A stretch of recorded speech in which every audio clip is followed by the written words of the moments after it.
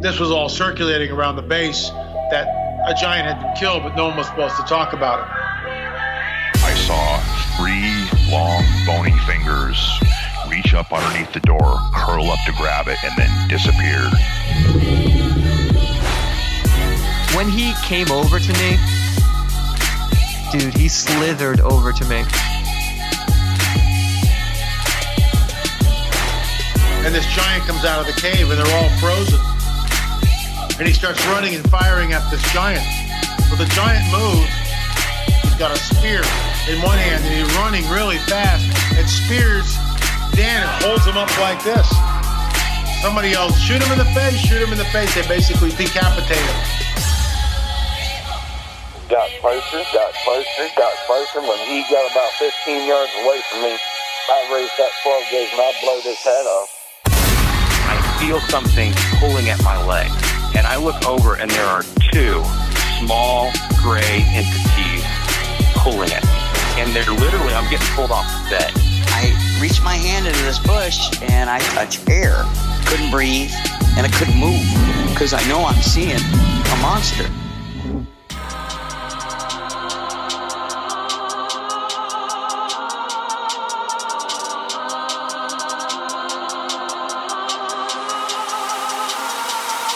Yep.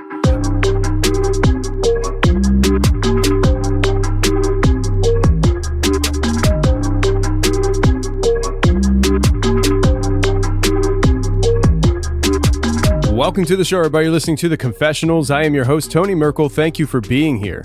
If you've had an encounter or a story you'd like to share with me on the show, go ahead and shoot me an email. My email address is theconfessionals@theconfessionalspodcast.com. That's theconfessionals@theconfessionalspodcast.com.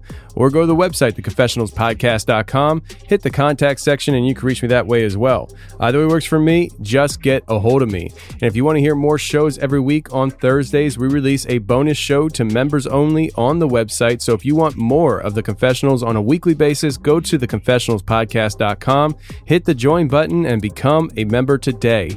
And we do offer emergency preparedness food, so if you want, go to preparewiththeconfessionals.com. That's preparewiththeconfessionals.com, and there you can get yourself emergency supplies, emergency food that will last up to 25 years on the shelf for that emergency that you never know is going to happen until it happens. Now, this week we have Evan Kale coming on the show. Evan Kale reached out to me. He is a TikTok influencer with over 200,000 followers on TikTok, and he started sharing some of his ghost stories from a house that he grew up in as a kid, and they went viral. People absolutely loved his stories, and some of the people watching those stories suggested that he comes on this show to share with our audience, and here he is today to share.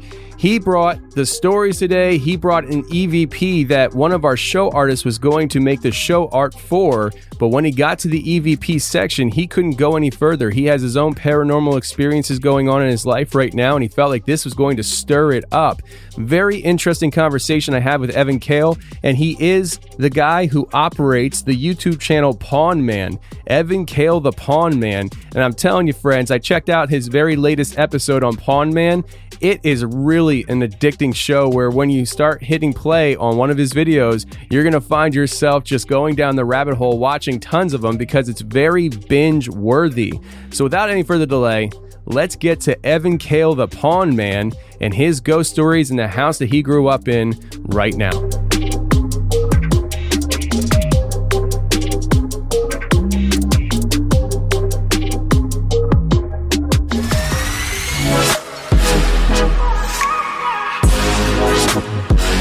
All right, today we got Evan Kale, the Pawn Man. How you doing, sir? Hey, thanks for having me, Tony. Dude, I'm glad you're here, man. So I want to tell people right off the bat, you're a TikTok influencer. You got a YouTube channel that's blowing up.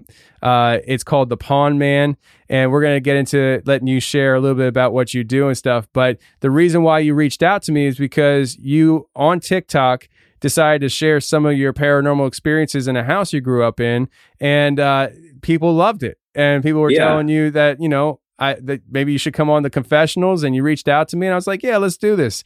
And we just got to chatting here a little bit and stuff. Turns out you're doing YouTube stuff.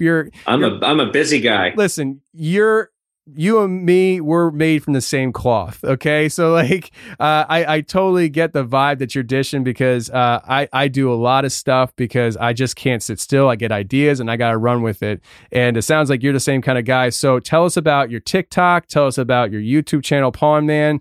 Go for it, brother. Absolutely. Yeah. So I've been trying to succeed on social media for a long time and kind of wasn't really going anywhere. I first got on YouTube in probably 2015. But then I downloaded TikTok late in 2019, and I downloaded it just to start telling jokes. And it got really popular really quick. Turns out my dark humor clicks with a lot of people.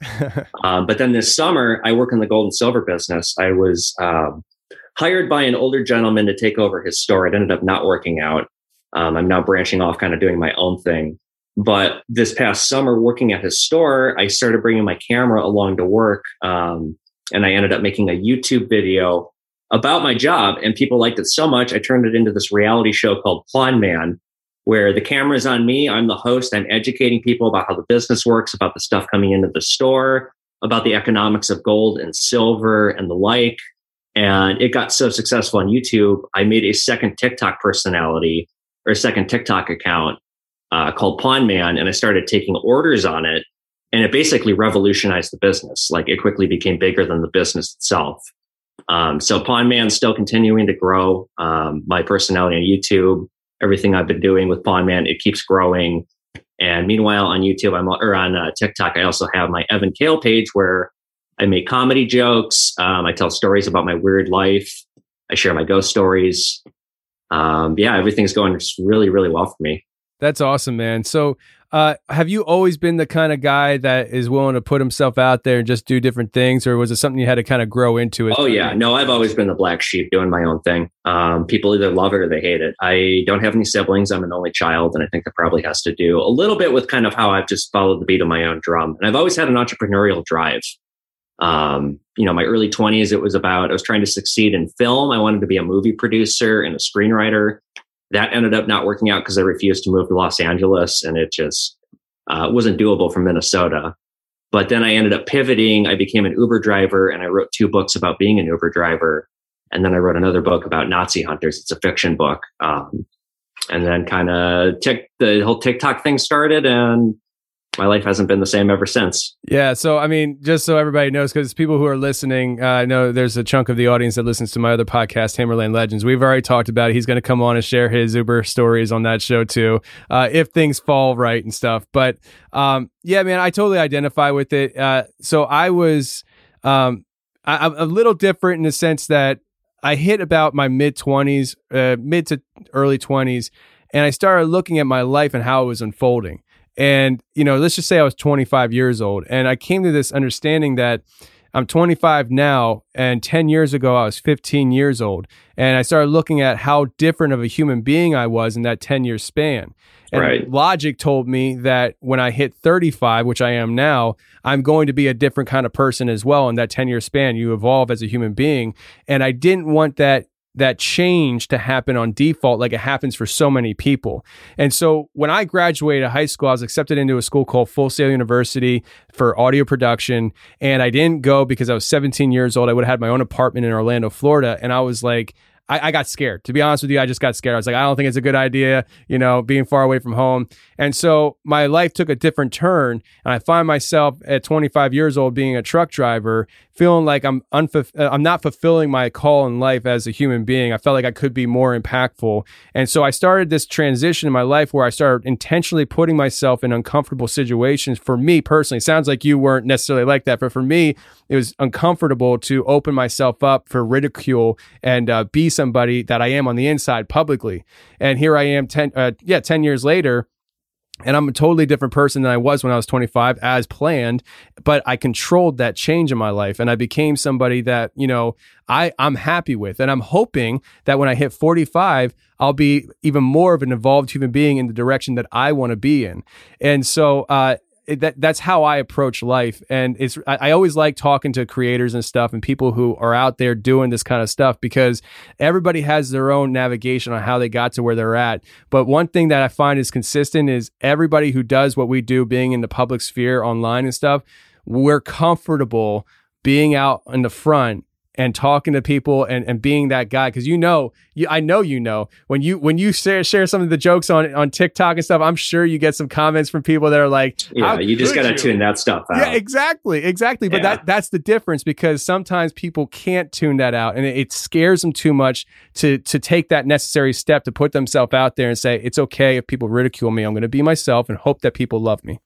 One thing that social media, I think, has really done to our culture is just instilled this quality of shamelessness where, 20 years ago, people had better filters about the things that they talked about. They had better self-control. They wouldn't say the jokes that they say now. And now, thanks to social media, like when I first started doing TikTok, I was afraid of that. I was afraid I would tell a joke that was too extreme, or I was afraid that people would think of me. And then I started to notice that all the videos that did well were the videos where people said the most like awful, like shameless things. And I just kind of thought, okay, well, I guess I'll just kind of let my tongue fly and see where it takes me. And now I have 200 and something thousand followers as a result of that. I've been such an advocate, thanks to Pond Man, of TikTok for business. It truly revolutionized the business that I was at. I saved us from COVID when I worked at the old shop by putting us on eBay and doing innovative things digitally, because the owner was an old guy that didn't have any digital sense at all. But then the TikTok thing, it was like, holy crap, why didn't I think of this sooner? I gave a seminar yesterday to a local business about how to do TikTok for business because it is so effective. I think TikTok is the best social media strategy that any business can use to get new customers, explain their product, and put their message out there. You would say that being you're successful on TikTok. I do. Maybe I do make it sound easy. Yeah, and to go back to what you're saying about life paths, I do think about my own life path quite a lot. And it's just, I've had such a bizarre life that's taken so many weird twists and turns. And despite the fact that I've lived in Minnesota for my entire life, it's been quite a journey, my goodness. And just kind of thinking back to how I got there to where I am now, to like all the success that I have found now over the last like 2 years, it's just crazy. Cause like, I've lived both ends of the spectrum in terms of economics and wealth. I've been very rich and I've been dirt poor. My family lost everything in the 2008 recession. We were wealthy. And then I experienced what it was like to have nothing and to build everything back up. And now I'm not going to call myself wealthy, but I'm doing well. And I'm just very fortunate for that. And I just kind of can't believe this crazy roller coaster that I've been on in life. Well, dude, it's all about flexibility, man. People in life that are successful, they're flexible. So they twist and turn. They bend with... Oh, I always adapt. Even when the sky is falling, I always know that I'll figure it out and I know everything will work out. When life throws a jab at you, you learn how to bob and weave to it. And, exactly. And people who learn how to do that... Lemonade from lemons is actually one of my favorite analogies. How many more cliches can we come up with today? We're trying to inspire the masses today. Don't get me started on my puns. I love my puns and they're cringeworthy. Hey, man, that's what they're there for, though. That's what puns are there for. So, listen, man. Well, I hear you. Okay, I'll stop right there. So, you grew up in a very haunted house. Now, is this haunted house the house that you grew up in when you were really wealthy, I'm assuming? Yes. Okay, so now I saw Zillow's got it listed at 1.3 million, and like my parents, what did they sell it for when they ended up losing the house? Like the bank basically took it back, and I want to say the estimate of it then was like $400,000. So that was a lot of money then. It was a nice house. It was a big house. Yeah. So was it an older house or what? It was built in 1957, I want to say. It had a bomb shelter because built in the height of the Cold War.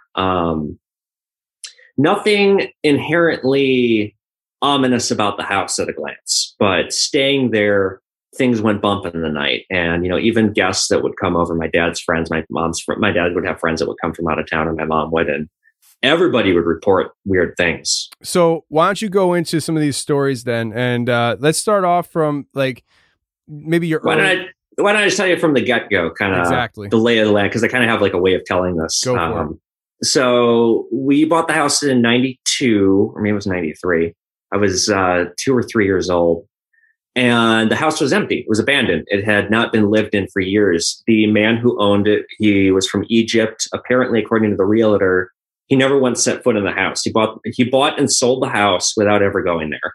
So when my parents toured the house, it had nothing in it except for a few weird items of note. It had a giant map of the world in one of the guest bedrooms. It had a giant beehive in the bomb shelter, like the biggest beehive you've seen. And then it had a family of raccoons living in the chimney, and that was it. Nice. So we bought the house, we moved in, all was well. And my dad is kind of a character. He stays up late. His thing is he would stay up late and watch movies. And staying up late and watching movies, he would notice that basement would get really cold. And he would get the sensation that somebody was watching him. He would hear things. He would see what he described as the shadow people, things running at you out of the corner of your eye, a large shape, like a fully formed, like human. You turn your head and you look and there's nothing there. It's gone. But you saw movement out of the corner of your eye. So my dad thought it was just him. He thought, oh, this house just must be kind of weird. Well, we had these mirrors that used to line the basement hallway. And one night when he was on the toilet very late, my mom was in bed. Obviously, I was in bed because I was a little kid. He looked up and he saw a bloody face staring at him in the mirror. And he went running upstairs and he woke up my mom. My mom said, "Harold, quit smoking pot. Come to bed." Didn't believe him. But he knew what he saw. He took down the mirrors the next day. And so after that, he kind of started keeping his eye out for weird stuff. And he noticed beyond a shadow of a doubt, oh, it wasn't just him. This house is haunted. So this bloody face, was there ever a conclusion as to what that could have been? No. My neighbors all reported paranormal activity, all the houses around us, but my house was the epicenter of it. And then, we'll get to this in a bit, but I played with a Ouija board and I made it exponentially worse. So you're saying basically the whole neighborhood experienced paranormal activity? I don't know about the whole neighborhood, but certainly the surrounding houses. So whatever happened on the land, and it was something to do with the land. Is there any way you maybe just generally let us know general area where this would be? It's in Edina, Minnesota. And in Edina, Minnesota, there is an area known as Indian Hills because the area was once controlled by Indian tribes. So I would go so far as to assume that it's some kind of an Indian burial ground just based on the ridiculous paranormal activity that would take place, but I'm just speculating. Okay. All right. And so your dad sees these things and stuff at night. And was there ever an opportunity, or not an opportunity, that's really the wrong word. Was there ever a time that he just felt like he was losing it, going crazy, or was there confirmation periods where other people were experiencing stuff too? Well, once he saw the face, and that was probably a year or two after we moved in, he knew. But our, we would have friends over. My dad would have people come from out of town, stay over, and they would all report weird things happening. And they'd all kind of report the same sort of pattern of activity. They would report being touched in the middle of the night. They would report hearing voices. Again, the ice cold, temperature changing was a common thing. You would hear, and I experienced this once, a voice saying your name right up against your ear as you're sleeping. I once heard, "Evan."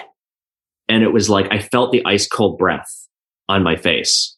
And so my parents' guests would experience that. Another weird thing that they would experience when they would be sleeping, it was as if somebody had a spotlight on them, like your eyes are closed, but like you're staring at the sun. You ever do that? Like, that sensation? It's like you're staring at something bright, but your eyes are closed. But when you open your eyes, it's just darkness. Wow. Yeah. So it seems like that whatever was going on in the house was very common for people to have different experiences. Was this ever something that kind of pushed you into looking into maybe either the history or even just the paranormal at all? Or was it something that you kind of ran away from? You're like, I'm not really interested. Well, so my discovery of the fact that the house was haunted comes later. So we tried to sell the house a few times. My parents did. And every time we would try and sell the house, the activity would it would spike. It was like it didn't want us to leave. The basement would flood all the time, especially when we would try and sell it. Every time we stuck a for sale sign in that yard, the day we put the sign up that night, the basement would flood. The sinks would either turn on by themselves, all of them, or the pipes would explode. And plumbers would come over and they would have no explanation as to what happened. So that was kind of, my mom called it the water ghost because that was the most signature activity, was the flooding. So we tried to escape it. And alas, every time we would, the activity would get so intense that we would take the house off the market. And then it would just stop. It was like, okay, good, you're here. Everyone's happy. But then in 97 or 98, this was before I knew the house was haunted. My dad took me to a movie And my mom called an exorcist, and the exorcist came over and did a little ceremony. And I came home to the smell of burnt incense. Let's say that word right. Incense. And it, I was like, what's that smell? Nothing. Don't worry about it, Evan. And the activity stopped for like 2 years. And then suddenly, randomly, it came back with a vengeance. Yeah, and I hear of that sometimes when it comes to people's experiences where they'll do something like that and it stops, and then randomly it just starts up again. Was it very random for you guys? Yeah. We don't know what exactly caused it. It was like a 2-year dormancy. And the thing with these ghosts is it wasn't every night, and it wasn't always at night. Activity would happen during the day sometimes, but it would go away for a week or a month, and then just randomly it would come back. It was the weirdest thing. So where I enter the picture in this, when I'm in 6th grade, I started waking up earlier for middle school, and it would be, still dark out, and we would keep our milk in the downstairs fridge. So I would go down in the morning and get milk for cereal. And in the morning, I would notice, God damn, that basement was cold. It was really cold. And I would sometimes see, we didn't have any mirrors anymore in the basement, except for in the bathroom. But we did have lots of picture frames. And I would notice like the light would be obscured in picture frames, like as if somebody would walk by, or like I would notice movement in picture frames, and I'd look and, I wouldn't see anything. But it happened enough times where, and I'll never forget this. It was a Friday night. I was raised Jewish, so it was a Shabbat dinner. My grandparents came over, and after dinner, my dad's smoking a cigarette in the garage, and I went out to him and I closed the door. I said, "Papa, can I talk to you?" My dad made me call him Papa. Yes, son, what's up? Papa, this is going to sound very weird, but is our house haunted? And he took a deep drag of his cigarette, and he looked at me so intensely, and he put his hand on my shoulder, and he said, "Son, they can never hurt you." And I was like, whoa, wait, what? You're not going to lie? So he shouldn't have told me that, because from there on out, I was morbid. I was terrified, and I was fascinated, and I wanted to prove it to my friends. So I started looking for things. I started, keeping my eyes and ears open. On Saturdays and not Sundays, just Saturdays. My mom had a salon. She was kind of a local celebrity, a makeup artist, and my dad would help in the salon, and he would invest like the family money. That was kind of his quote unquote job. So he would go help her in the salon on Saturdays, and I would be home alone. And during the day, either I would hear things, people calling my name, like it sounded like the thing is, when you would hear your name called, it wasn't in a random voice. It was in the voice of one of my parents, but there'd be no one home. Or I'd hear the front door loudly open up, and I'd hear high heel boots walking around upstairs. And, oh, my mom's home. I'd go upstairs. There's no one there. I would notice the dogs. We always had big dogs. They would never, ever go downstairs for any reason whatsoever. If you picked them up and brought them downstairs, they would go running back up. And there'd be times where I'd be sitting with my dogs. We always had pairs of dogs. So, I would just have two of them. And both of them would be watching something. Both of them looking right at something over my shoulder. And turn around. There's nothing there. Look back at the dogs. Their heads have adjusted. And they're clearly watching something that I can't see. That kind of thing. They get scared of stuff that you couldn't see. It's pretty freaky. But then fast forward, I was in 7th grade. Or maybe it was in 7th or 8th grade, one of the two. I decided that I wanted to really prove this to my friends. So I got an old Ouija board, and I had my friends over one night, and we lit a bunch of candles. I printed out a bunch of silly spells that I found on the internet, and we decided to have a quote unquote ghost party. There were about 8 of us. So we sat down at like 10 p.m. We lit some candles. We set up the silly spells, and we started playing with this Ouija board, and nothing happens at first. But then around 11, the candles really start to flicker, and the temperature drops, and the Ouija board starts working. And it claims to be a family friend of ours that had just died of cancer. And the guy that I thought I knew was not who the Ouija board was telling me this guy was. The Ouija board's telling me that this guy lived this secret life of gambling and drugs and debt, and just not the guy that I thought I knew. And then the Ouija board claimed to be somebody else. And it worked really well, the Ouija board. And then from there on out, the activity the rest of the night, it got so scary. My friends and I went upstairs. It sounded like there was a full on party, like in the distance. You could hear clinking glasses and laughter. but it sounded it was like about 100 feet away. And then when the sinks turned on, we decided to go back upstairs, and then my basement flooded the next day. But from there on out, this was in the spring of 2002. And this kicked off what my family called the summer from hell. Whatever I did with that Ouija board, I invited something into the house that I shouldn't have, and the activity got violent. And there is a marked difference pre-Ouija board and post-Ouija board with the activity in that house. This is when it started throwing furniture. Like I said, the activity, it would just get way more intense. My mom got pushed down the stairs. My mom was on the bed one night. My dad and I went for a walk. It was maybe 7 or 8 p.m. in the summer. And we came back and my mom screams, "Harold, get in here." And, I go trying to see what's going on. And my mom's like, no, keep that bed now. Don't let him see this. And the bed had just jerked forward. This big bed, this big king size bed just shot forward with my mom on it. And then it collapsed. And then it would collapse. It collapsed numerous times that summer. Again, the basement kept flooding. Just the furniture, like I said, being thrown, moved. And the weirdest thing, the craziest thing, the thing that I think is just, it keeps me up at night thinking about it, the stealing. It would steal objects. You would have something, you would put it down, you would turn around, you would turn back, and it's gone. Poof. Maybe you get it back a week later. It would just reappear somewhere. You'd be in the kitchen and you turn around it's something you were just looking at, and the object that got stolen is sitting right there. Maybe it's a month later. Maybe it's a year later. Maybe you never get it back at all. Some stuff I never got back. And the question that I want to know, where did it go? What happened? What would have happened if there would have been a hidden camera in the room? Would I have seen an object levitate and shoot out of the room? Would I have seen an object just simply vanish into, I don't know. But I'll tell you this much. I don't know what happened to it. It wasn't just me. It was right there. And then it's just gone. And it would take things that weren't small. Not large objects, but something as large as a cup could vanish. When you were saying that, that's something that I often think about when I hear people say similar things, is where do these things go? And you took the words right out of my mouth. I mean, is this something that is, whatever is doing this seems to be interdimensional in a sense where that's my thought. That's what I think too. I mean, when people say that, your dad, I mean, he said he saw the shadow figures almost charging him, and then he turns his head and looks, and it's not there. It seems like they have the ability to be visual in this dimension, but also not be.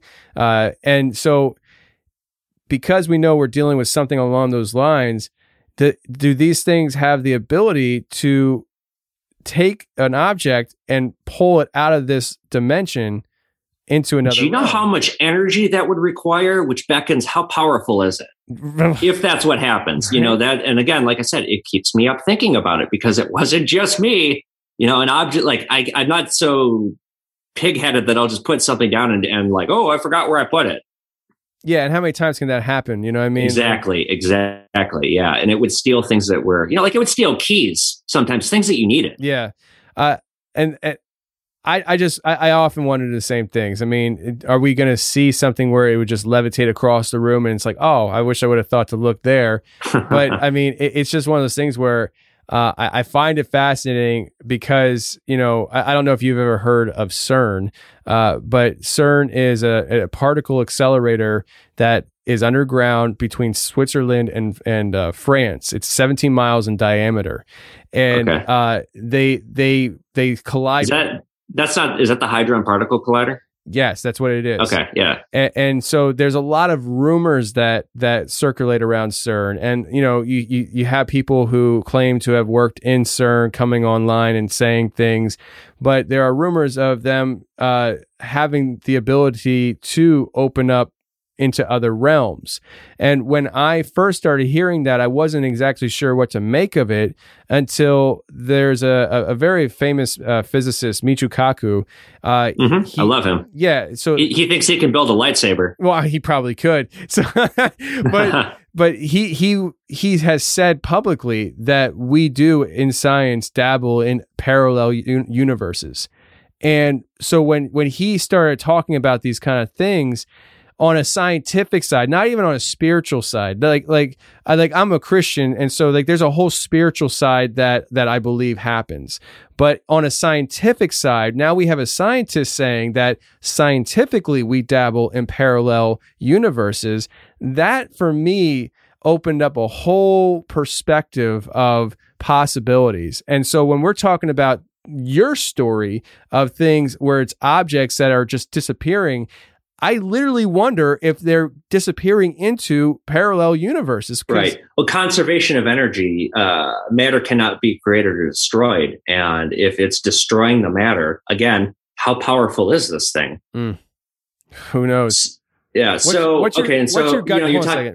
What's your gut feel like? I mean, when you think about what was going on there, what in your gut, what do you think was happening?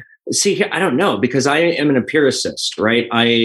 Science is important to me. I don't just take anything at a face value. I want to see numbers and evidence behind stuff. And with this, the activity became demonic after the Ouija board incident. And like I said, I'm not terribly religious. I don't necessarily, I was raised Jewish. I don't necessarily have very strong theistic ties.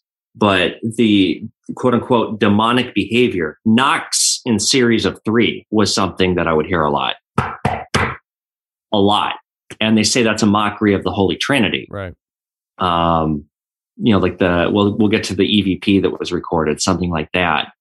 Okay. So it's hard to keep all this in a linear kind of a story when it just jumps around like this. I guess I'll fast forward a little bit. So the activity would come and go, touch and go. And when it would get violent, it would get so violent. So my parents, fast forward years later, we're losing all of our money. I'm not going to get into that. And my parents have to leave the house because the bank is going to take it. So they're moving out, and the house is empty for about the last 9 months that my parents owned it, because they basically had to retreat to a property because they couldn't live there anymore. So the house is empty. Well, the realtor selling the house says one day, she comes in and she finds that there's muddy footprints all over the basement. It looks like they belong to a child. And there's nobody in this house, right? I would go to this house sometimes because I had a key to it after I got off from work, because I worked at a Macy's department store in my local hometown. So after I would get off, I would go and hang out at the house sometimes, or smoke pot, sometimes, deviant things. And one day I'm over there with my friend, and we hear somebody plainly walking around upstairs. And I just looked at my friend and go, "Do you believe me now?" But like I mentioned earlier in the podcast, I was attempting to get into film. I wanted to be a movie producer and a screenwriter. And my very first project that I worked on was going to be a low budget horror movie that was going to be based on my house. And so for bonus footage, because I wanted to have some bonus stuff and some marketing stuff, maybe to help with, once we finished the film, to kind of get it out there, we tracked down some ghost hunters, and we had some ghost hunters come to the house. But before they came to the house, I again bought a very old Ouija board, the oldest one I could find on Craigslist, because I wanted to get the best content possible. And I had a friend over, and I had the quote unquote movie producer over, the other guy who was helping on it, who was just a bozo. It's neither here nor there. And we messed with this Ouija board from the 60s. And then we sat in the dark basement and we listened. And we decided to, we heard some weird noises. We were going to go walk around the basement individually and see if we could find anything. And my friend claimed that he heard something that sounded like nails dragging down a wall. He came back. I went back out into the hall. I went back into my old bedroom, and there's this weird smell. And I opened up a drawer. We had this weird bunk bed that had all these drawers. It was a very 60s kind of theme, or 50s theme. It was original from when the house was built. Well, I'm opening up these drawers trying to find the source of the smell. And I find in one of the drawers, my dad had left some documents, and the documents were soaked with cold piss that was fresh. It was like it had marked its territory. And I picked up one of the documents, and it was stained yellow, and I smelled it. It was dripping. And I realized what it was and what that meant. And I just dropped it, and I backed out of the room so slowly. And I went back, and I was like, "You guys, we need to leave right now." Why? We need to leave right now. Don't ask any more questions. So we left. And then the ghost hunters came the next week, and I didn't tell them any of this. And they recorded that EVP that I shared with you. And I mean, like I said, the behavior is demonic to the T in terms of the definitions that I've read about. But again, I'm not a theistic person. So what? I don't know. I just don't know. So, yeah, I mean, let's get to this EVP. And I wouldn't mind actually circling back to actually, before we get to the EVP, because I don't want to forget. So you said this a couple of times, demonic, and that you're not a theistic person. And I'm curious. I'm legitimately curious because I am a theistic person.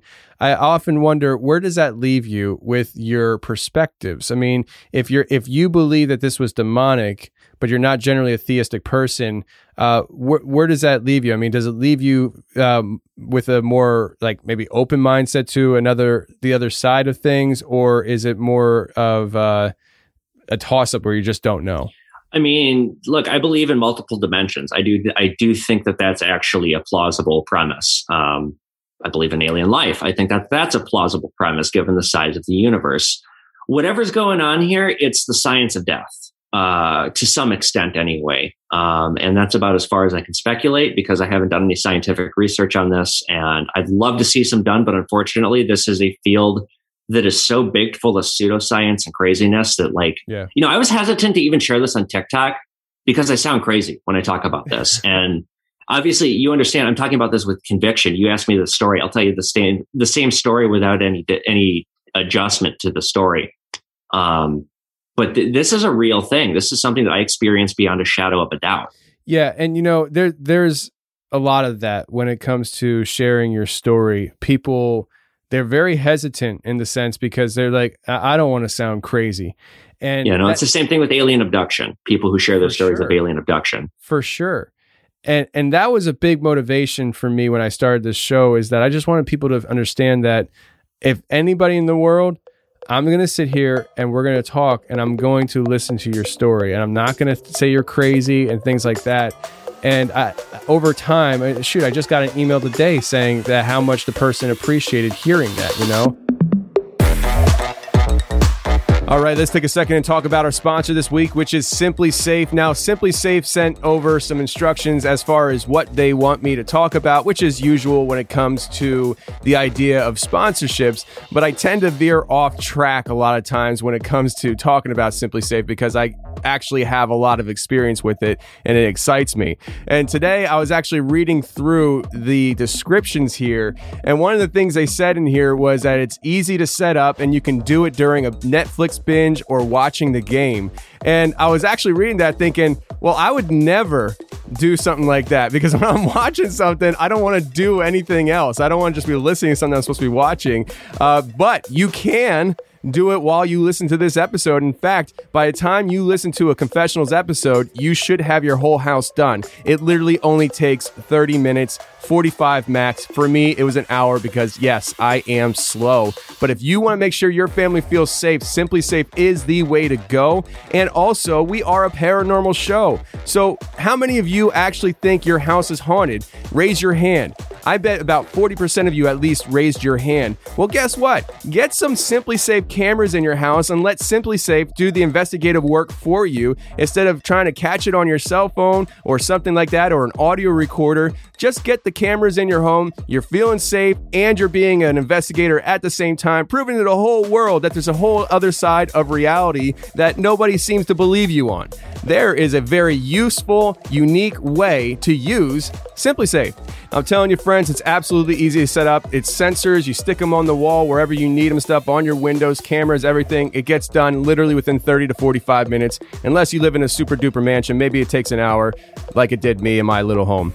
Anyways, listen, if you want Simply Safe, just go to simplysafe.com/confessionals today to customize your system and get a free security camera. There's that security camera, friends. I told you, get that free security camera and be a ghost hunter, a ghost buster today. You'll also get a 60-day risk-free trial, so there's nothing to lose. That's simplysafe.com/confessionals. Now let's get back to Evan and get into this EVP that my artist felt so hesitant about that he didn't even want to touch the show art for this week, and I had to pass it on. Let's get to Evan and this EVP.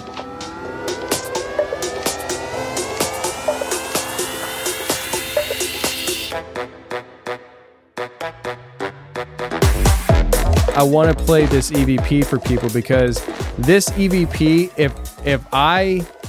if you didn't tell me that this was picked up the way it was picked up, I would assume that this was actually somebody toying with me because this is such a clear EVP. And so what people are about to hear is what was picked up by the ghost hunters of that house, right? Yes, they were going up the stairs. They did not hear it. Only later when they were looking over their equipment and their findings did they find this. Okay, so here's the EVP right now.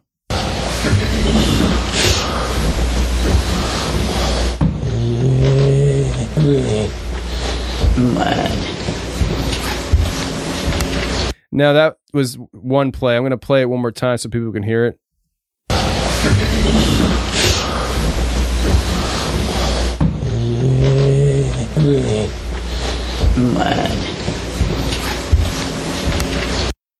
So that was the EVP that they picked up. And when I heard that, when you sent it to me and I was listening to it, I was like, wait a second, was that voice the EVP? And you said yes. What are your thoughts on what could be possibly said here? Because at the end of it, it almost says like mine, but there was like something else. I don't know. Going on. Yeah, I don't know.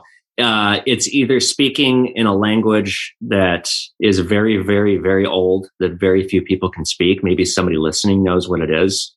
The ghost hunters, they had some kind of a language expert look at it, and this person was not able to identify it. It sounds like it's saying mine, but I just don't know. I'll tell you this much, though. The ghost hunters, I guess there's some kind of a prayer you're supposed to say when you leave a site like this, and they forgot to say it for whatever reason. Whatever was in that house followed them home and it messed with all of them. A crucifix got ripped off a wall. One of the guy's wives, she was sitting in her bed and she said something grabbed her in the middle of the night by the neck. Another one had a son that said he saw an old man staring at him in the middle of the night. So this whole team disbanded. This was the last house they ever did after this. And they didn't really find anything in the house, but it was only afterward that things got not so good for them. Yeah, I'd say so. And that actually is interesting too, because it really kind of lends to maybe more authenticity, I would say, to the EVP itself.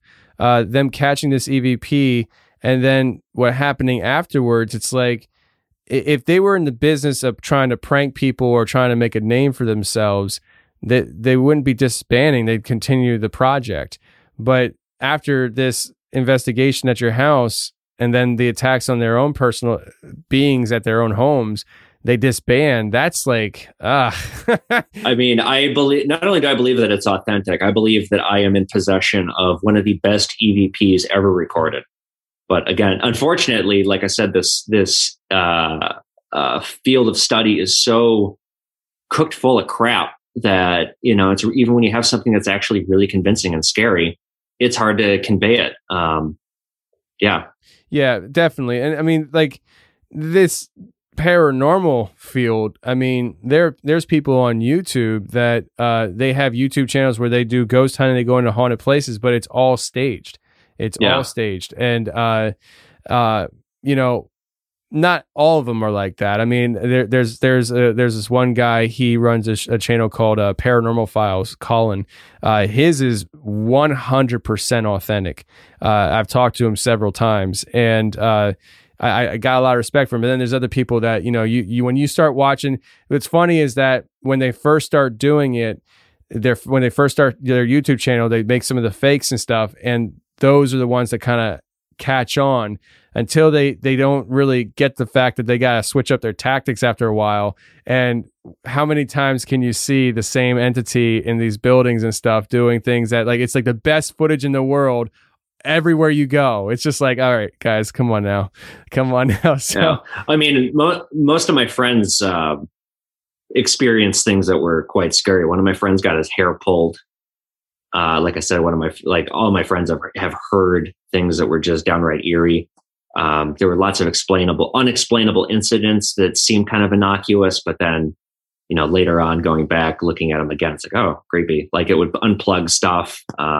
So let me ask you, when you were doing the film work and you decided to bring in the Ouija board the second time around, the old one, were there hesitations on your end? Oh, I knew it was a bad idea. I just was kind of desperate for, I wanted to get the best thing possible. And I guess I kind of did. Did you not hear that? Shit.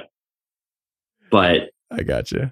Yeah, no, I knew it was a bad idea. And you want to hear something else? I am kind of unlucky. Like impossible things happen to me all the time. And I wonder if something rubbed off on me. And I'm just like, I've got some kind of a curse on me or something. So I'm assuming impossible as in like, not good. Let me put it this way. I've been attacked by owls 3 times in my adult life. Okay, that's odd.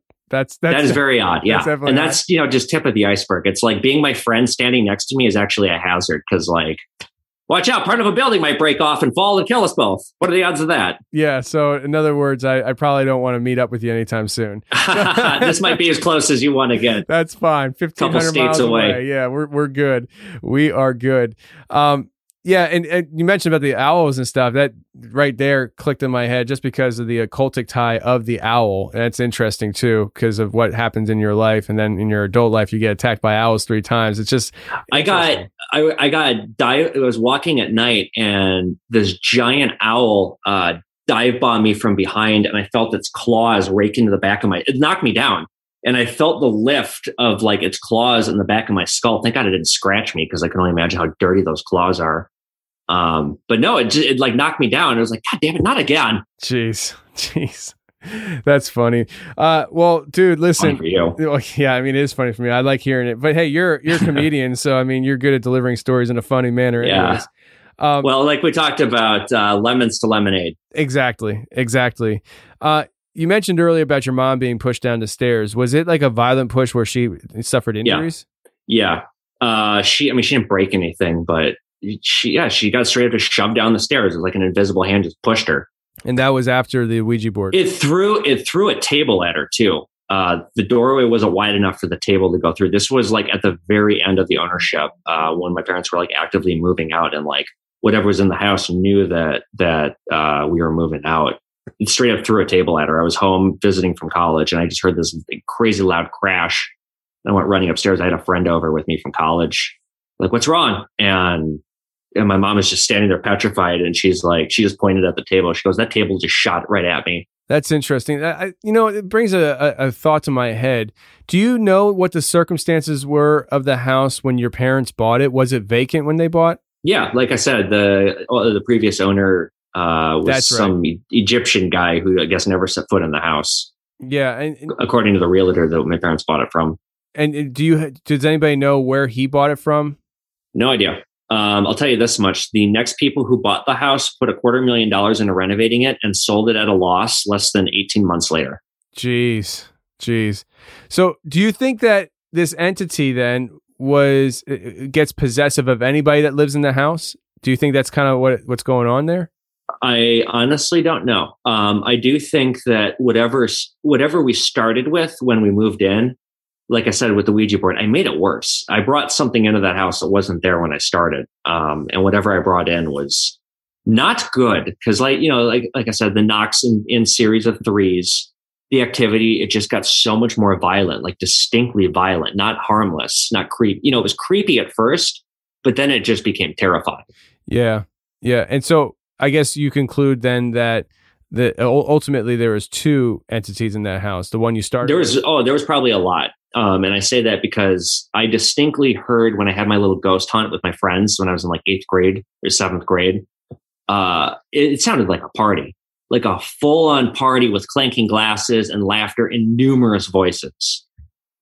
So whatever was there, it wasn't alone. There was a lot of entities there, I suspect. Wow. So I wonder if you doing the Ouija board, maybe that entity was already there, but you just kind of woke it up, as in exacerbated it. Yeah. I don't know. Maybe. Yeah. I'll tell you some creepy stories. Some of the creepiest incidents that I have to report about this house. So it would, after the Ouija board, it would send cryptic messages. It would arrange things in ways that were just like there was some kind of meaning behind it, but hell if I knew what it was. My dad, I came home from a movie And my dad goes, "Oh boy, son, are you ready for this? I got a creepy one for you." My mom was out of town. He said, "I went upstairs to smoke a cigarette and I came back downstairs while you were away. And all of the pillows from the couch downstairs were on the floor and they were arranged in some kind of a weird pyramid. And it was like, there was a very specific order to the way the pillows were arranged, like form like some weird pyramid." He's like, "I didn't go back downstairs. I've been waiting for you to come home because it freaked me out." When my parents were moving out, my mom's a character. It's where I get my flamboyant, we'll call myself flamboyant, my flamboyant personality from. And so she'll buy like weird gag items like at estate sales and stuff like that. So when my parents were moving out of the house, she had this rubber pig mask from like the 50s that she bought at like an estate sales, like a weird gag item. The mask itself was as terrifying as it sounds, but the mask was loose from a box sitting at the bottom of the stairs, and my parents were hauling stuff out. And my mom glanced down the stairs and she said the mask laying flat on the ground had a pair of eyeballs in it that were looking up at my mom. Yeah. She said she dropped the box that she had and screamed and ran out of the house. The craziest thing that was ever sighted in the house, my dad saw it. And this is pretty extreme. I believe him because he described something perfectly without knowing what he was describing. Have you ever heard of an elemental? Yeah. It is a being that has never been human. It is extremely powerful, according to things that I've read on the internet, which sounds very credible. It's only affiliated with the most intensely paranormal places on the planet, and they are incredibly rare to see. There have not been many sightings of them. Well, again, when my parents were moving out, my mom was up in the attic. It was a 2-story house, a main floor and a basement. And then we had an attic, and the attic encompassed the entire top floor. So it was like pretty long. So my mom's in the far bounds of the attic digging stuff out. And my dad's standing in the garage again, smoking a cigarette because he's a chain smoker. And he hears something rustling around in the attic. And he looks up, and in the attic kind of doorway, there's some boxes. He thinks it's my mom. He says, "Carol?" Nothing. He looks at Carol, and he heard some more rustling. And he says he sees a cat. There's a cat peeking over the box at him. And the cat's head, the head becomes more revealed as the neck stretches.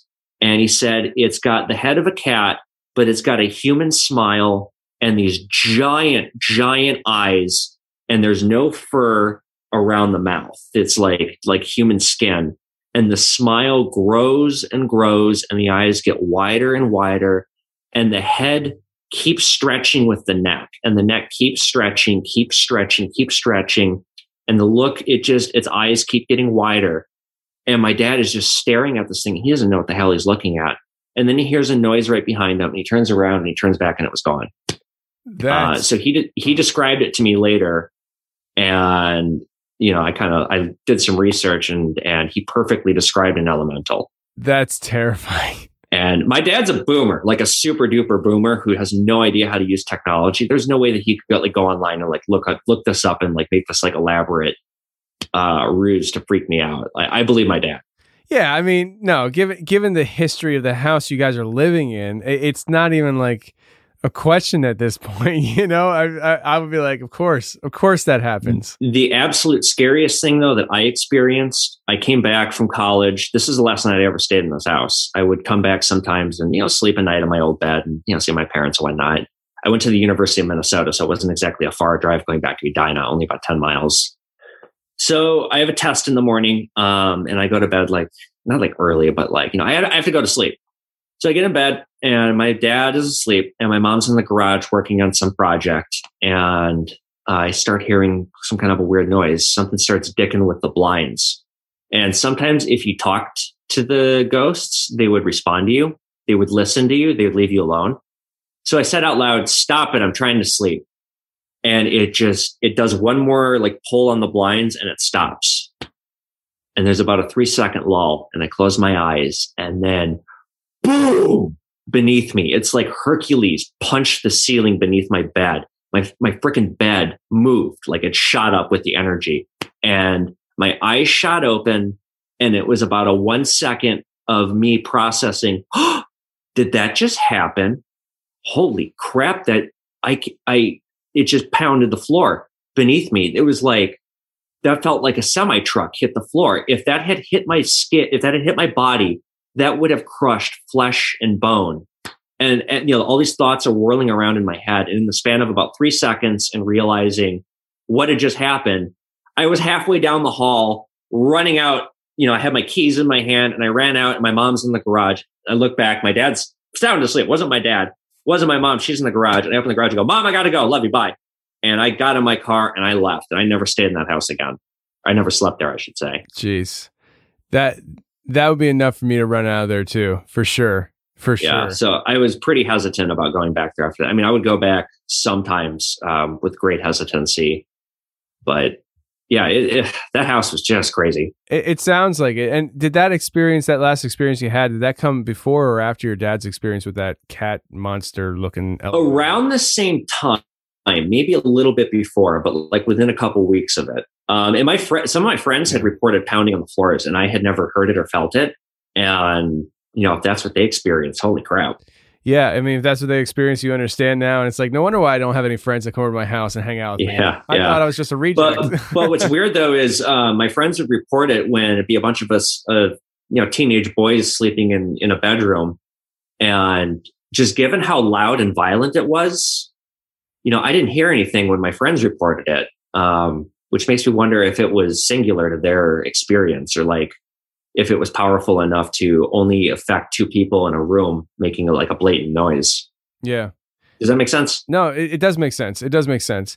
And I like the way you think, man, because I mean, it's I'm a trip. I'm fun to hang out with. Famous last words as I go out to hang out with you. But like I said, a bit of a hazard. Yeah, I'll make sure I wear like a, what is it called? The uniform. Oh, you're gonna need a safety vest and hard hat at the very least. I'm thinking about wearing like a goalie uniform, like the hockey goalies, just kind of really deck out there. Just maybe a hazmat, especially these days.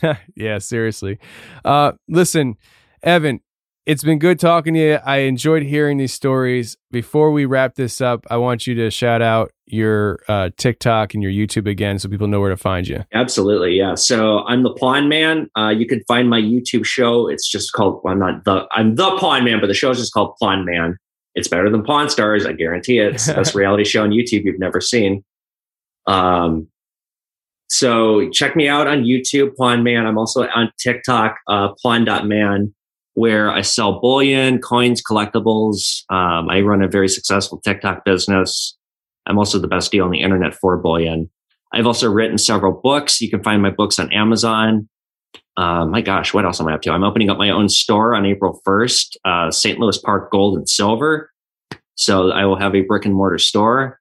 And I have another announcement coming in a few months, but I absolutely can't talk about it now.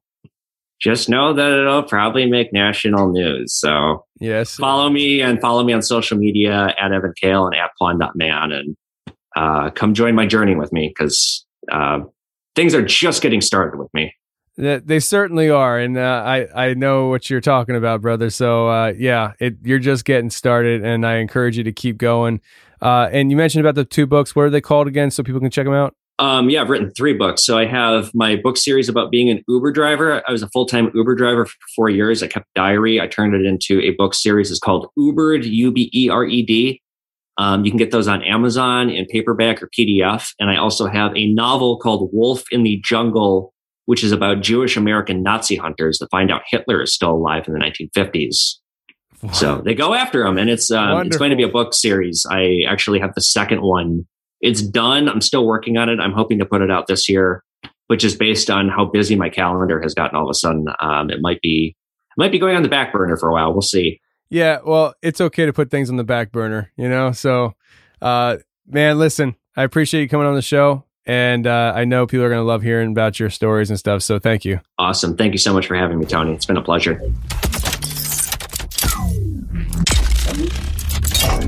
Well, that's the show, everybody. I really hope you enjoyed it. If you did enjoy it, please share the show with your friends. I don't care where or how you share the show. Just go ahead and share it if you enjoyed it. And I'd like to make a correction.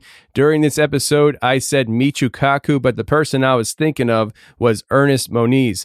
That is who I was talking about when we were saying about dabbling in the parallel universes. In fact, you can check out his audio talking about such things on the Chelsea Handler Show. In fact, I'll play for you right now. I have a curious question for you. I don't know if you ever saw Stranger Things. Have you guys paid attention to this phenomenon?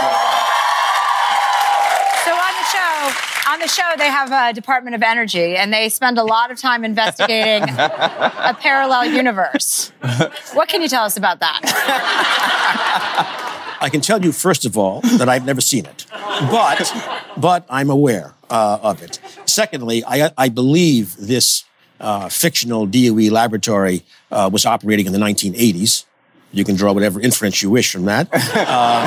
Third, I will note that actually we do work in parallel universes. Wait, hold on, what?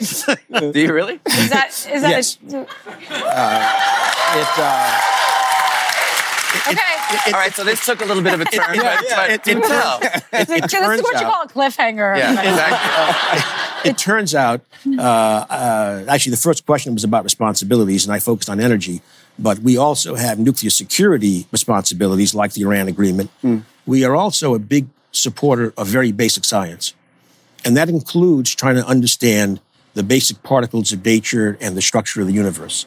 It turns out theoretical physics addressing that looks at things like higher dimensions than 3 dimensions. So Stranger Things was fiction for us, but autobiography for you.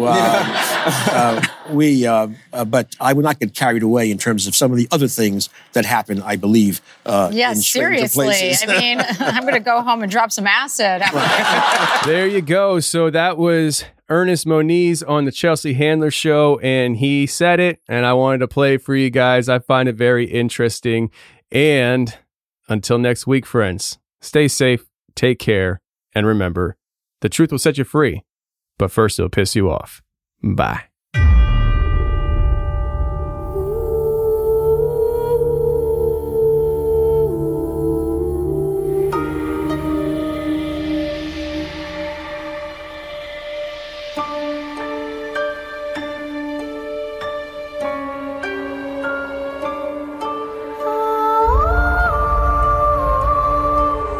Smile fair as spring, as towards him he draws you. His tongue sharp and silvery as he implores you. Your wishes he grants as he swears to adore you.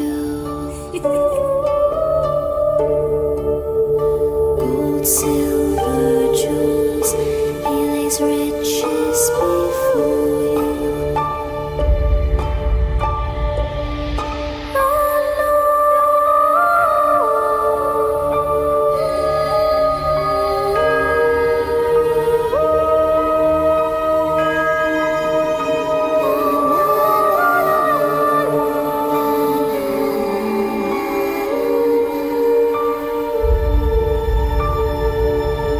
Dues need be repaid, and he will come for you. Or to reclaim, no smile to console you. Snare you in bonds, eyes glowing of fire. To bore and torment you till the stars expire.